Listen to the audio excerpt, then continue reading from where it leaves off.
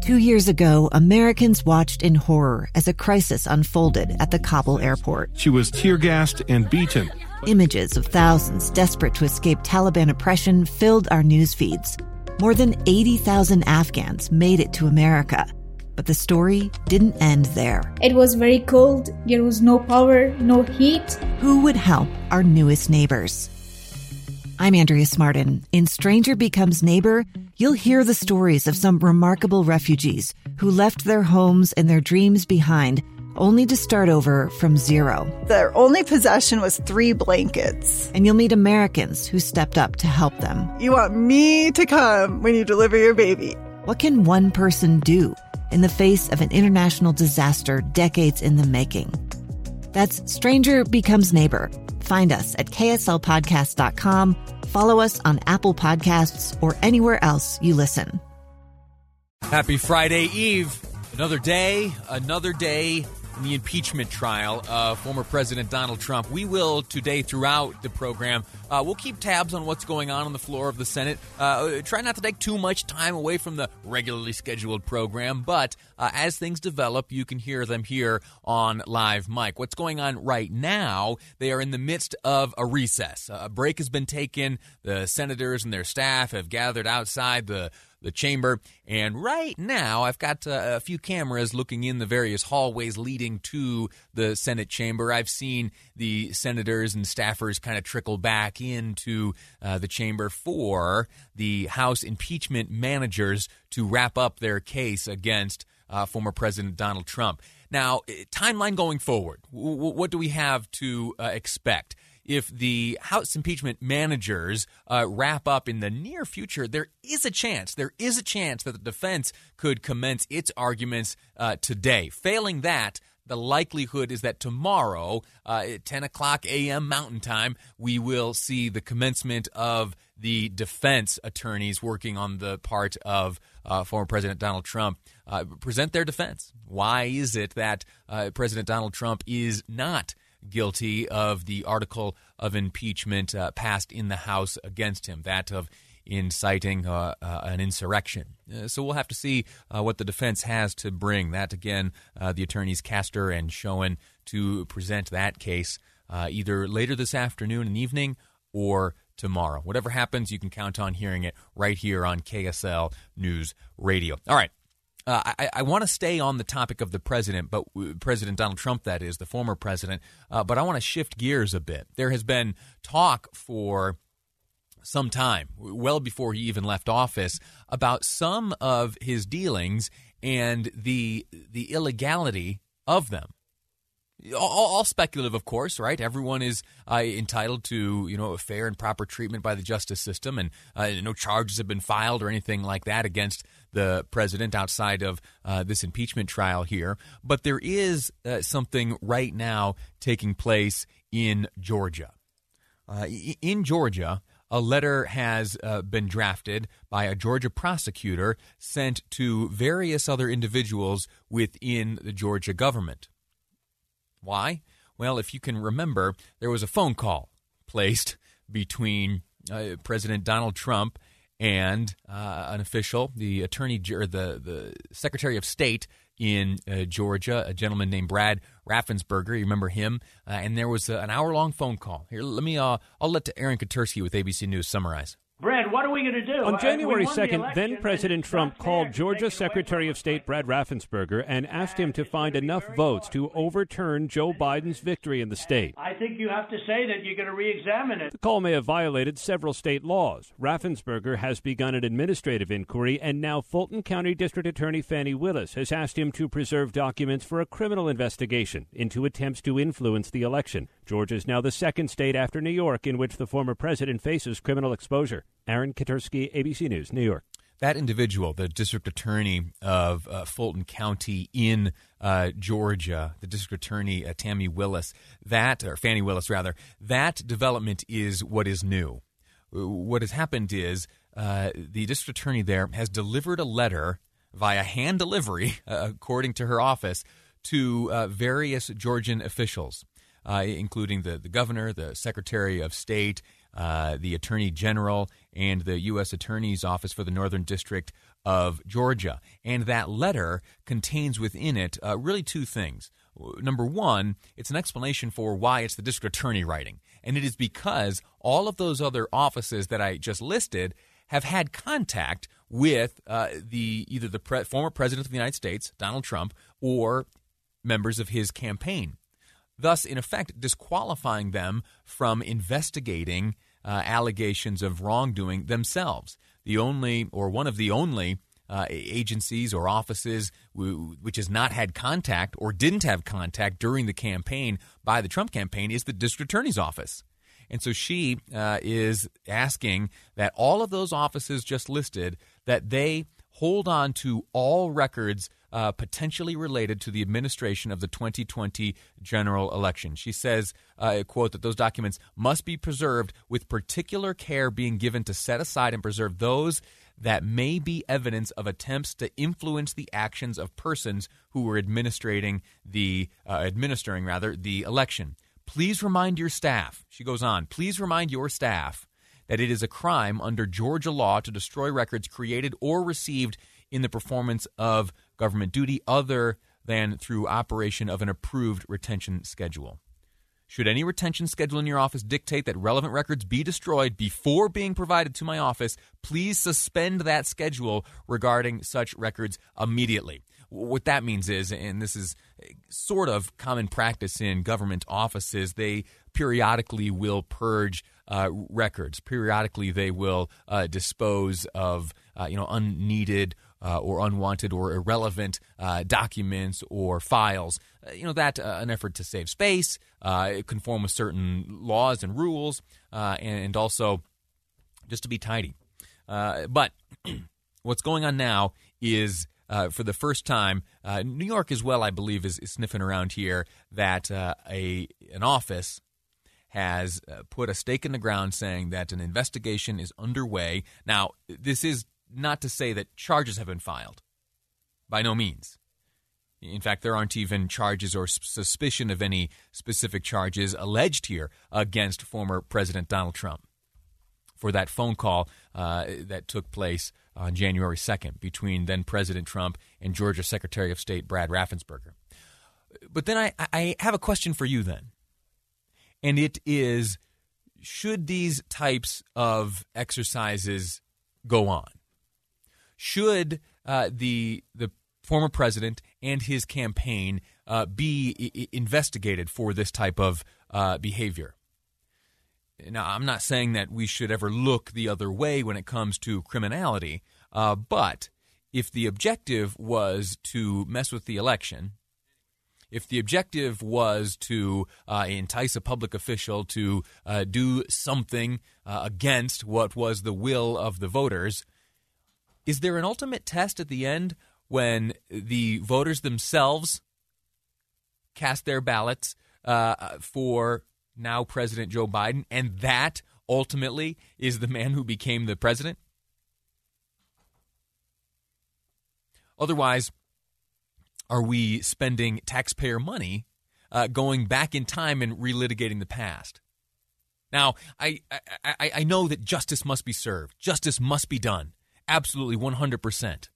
And there is much on the phone call between then President Trump and Secretary of State Raffensperger of Georgia that is troubling. I mean, look, all I want to do is this. I just want to find 11,780 votes, which is one more than we have, because we won the state. What do you think? As you are reminded of this, and honestly, I had forgotten about this. I had forgotten that this phone call even took place. And yet here we are again today discussing it anew. You might be thinking to yourself as you listen, oh my gosh, that's right. That happened. That was an hour long. I remember I was standing in the kitchen of my home doing the dishes when I listened to that hour-long telephone call, and it was a mess, right? It was no good. And what did I do? As I stood there, I dried my hands from the soap in the sink, but then started texting various public officials, both Democrats, Republicans, and otherwise, asking them, what do you think about this? Am I missing something? Is this going to turn into a politically divided reaction? And you know what?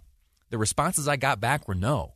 It was universally condemned as no good. The question today is, was it so far into the no good category that an investigation and taxpayer money and the time of public officials in Georgia and elsewhere, is it worth pursuing an investigation? I want to hear from you. 575-8255 is the number. KSL Talk, 801-KSL Talk. Get on the phone. Let me know. Should this investigation go forward, or is it time to move on? Let me know. Your call's next on Live Mike. I'm Lee Lonsberry, and this is KSL News Radio. Welcome back. As you just heard Maria Chaleos reporting, the House managers have reconvened after a brief recess. At the microphone now is Texas Democrat Representative Joaquin Castro, one of the House impeachment managers, making his case for why former President Donald Trump ought to be convicted in the Senate. This will go on for uncertain exactly, but at some point today, the House managers will wrap up their attempt to, persuade a sufficient number of senators to vote to convict the president, and either later this afternoon, evening, or tomorrow, the defense team led by attorney Bruce Castor Jr. will take to the stand and make their case in defense of the president and make the case as to why he ought be acquitted of the impeachment charge against him sent over by the House of Representatives. One thing we do, well, I shouldn't say we know it, but it has been whispered about among staffers and reporters in Washington today, and it is that the expectation on the part of the defense is that they will not take more than the 8 hours available tomorrow. And so what does that mean? Well, we could very well, by the end of this week, have this whole impeachment trial wrapped up. If everything goes quickly, if the defense goes smoothly, if there are no witnesses called, and if debate is limited to some number less than all the senators, we could, by the end of this week, know officially the outcome of this impeachment trial. But we'll get back to that later. Right now, we're talking about another case against, well, I shouldn't even call it a case. There is an investigation into election wrongdoing by a district attorney in the state of Georgia. A letter has been sent to various government offices in the state of Georgia. You'll remember it was Georgia where President Donald Trump, then President Donald Trump, on January 2nd, called the Georgia Secretary of State, a gentleman named Brad Raffensperger, and asked him to find enough votes to overturn Joe Biden's victory. Remember that was President Trump saying, find me the votes, find me the votes? My question is, and honestly, I don't know what the right answer is. So if you're listening to me and you think, oh, Lee, you think blah, blah, blah, or oh, you think that. No, I genuinely don't know what the right answer is here. And so I've opened the phone lines to you. Should this district attorney's office and any other office considering investigating the behavior of the Trump election team during this chapter of history, should they spend the time and the resources, the taxpayer resources, in digging into this?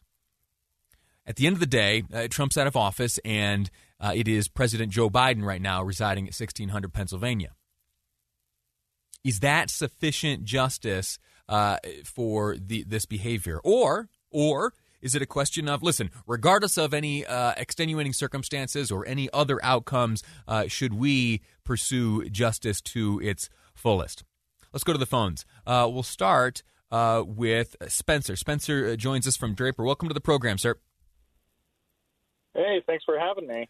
Tell me what you think about this deal. Should investigations like this, and specifically the one in Georgia, go forward?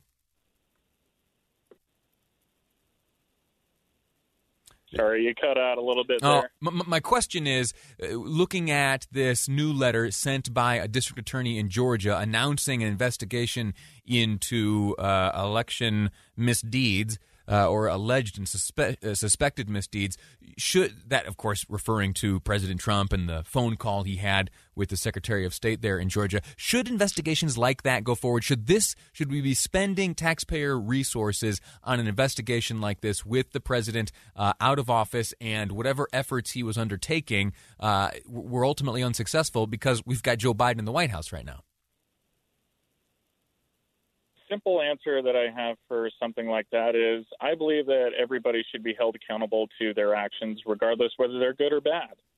And for somebody to do the things that they've done, or their, for lack of a better term, the way that they present themselves to others and how they are perceived by others, I do believe that that is something that needs to be held accountable. Me being bullied most of my life, I did have a lot of people that were not held accountable just because it was, well, boys will be boys. And that's a horrible argument back to those people that suffer, or anybody that suffers by the hand of somebody who is guilty of misdoings.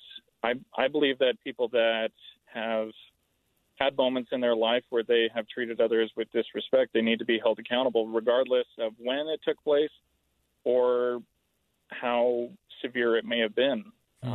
Whatever that justice does look like, though. And that philosophy of yours translates also into this suspected election fraud. Yeah, agreed. And with the election, I honestly don't like to stand on either side of the aisle. I like to take a step back and a fresh breath of being able to see from both sides. I will switch radio stations just so that I can hear one side of the aisle versus the other side of the aisle, so I can get a clear perspective of who is perceiving what and how are they perceiving it, and what is it that they are talking about and how are they talking about it. Yeah. Is what they are talking about defensive, and is what their defense actually makes sense, or is it, no, we have nothing to do here, there's nothing wrong here, just keep walking, move along, we don't need to see this. Yeah. Well, I'm honored you choose to listen to this radio program at this time of day. You said something interesting, which I think is an attitude that's not held by too many people, and it is that you don't find yourself on either side of the aisle. If you don't mind me intruding on your politics today, as you watch the proceedings in the United States Senate transpire over the past few days, is your mind made up there? If you were a senator, would you know how you'd be casting your vote already? If I were a senator, I would want to say that my mind was somewhat made up. But even now, with the mountain of evidence that has been shown by Democrats, I do believe that it is swayed even more towards the direction of conviction. And I say that because regardless of whatever happened or whatever the argument's sake is, I saw people all around my workplace staring at a TV the same way that I saw people during 9/11. Everybody in silence, staring at a TV, being completely shocked by what was taking place. And if someone was behind that, that person needs to be brought to justice. And that's just my 2 cents. I don't believe that anyone should ever have to go through what those senators had to go through that day, especially Mitt Romney earlier that day with his flight from Utah. Being in Utah, I feel bad that there are some people that feel it so necessary to confront a senator like that and demonize him. Listen, Spencer, thank you for your call. Thank you for sharing your thoughts and views on both of these topics, the investigation of Georgia and the impeachment we stumbled into. And you bring up an interesting point, comparing the experience of those watching the television, watching the events unfold at the Capitol building on January 6th to the events of September 11th and the way we stood around together, just like we may have on the 6th of January this year, have stood together and watched the television screens on September 11th. Does the immensity of the emotion change the culpability of the person accused? I don't know. That's certainly the tactic being employed by the Democrat impeachment managers today and yesterday to remind folks of the emotions they felt that day. How do you feel? 57500, the Utah Community Credit Union text line. Quick break, and we're talking about doing chores around the house next on Live Mike. I'm Lee Lonsberry. This is KSL News Radio. A gun in the face. Then all of a sudden, they all kind of lined up. They pointed their guns at me. And this is the point where I thought, I'm going to die today. Started 2 years of horror for an American in Venezuela. They said, you need to give us your phone and get ready because you're coming with us. I'm Becky Bruce, and I spent a year researching and piecing together Josh and Tammy Holt's story about their ordeal in a notorious prison. That's when everything started to turn bad. We had another pound on the door. Boom, boom, boom. And there was the police once again. You can binge all of the episodes of Hope in Darkness on KSLPodcasts.com or wherever you get your podcasts.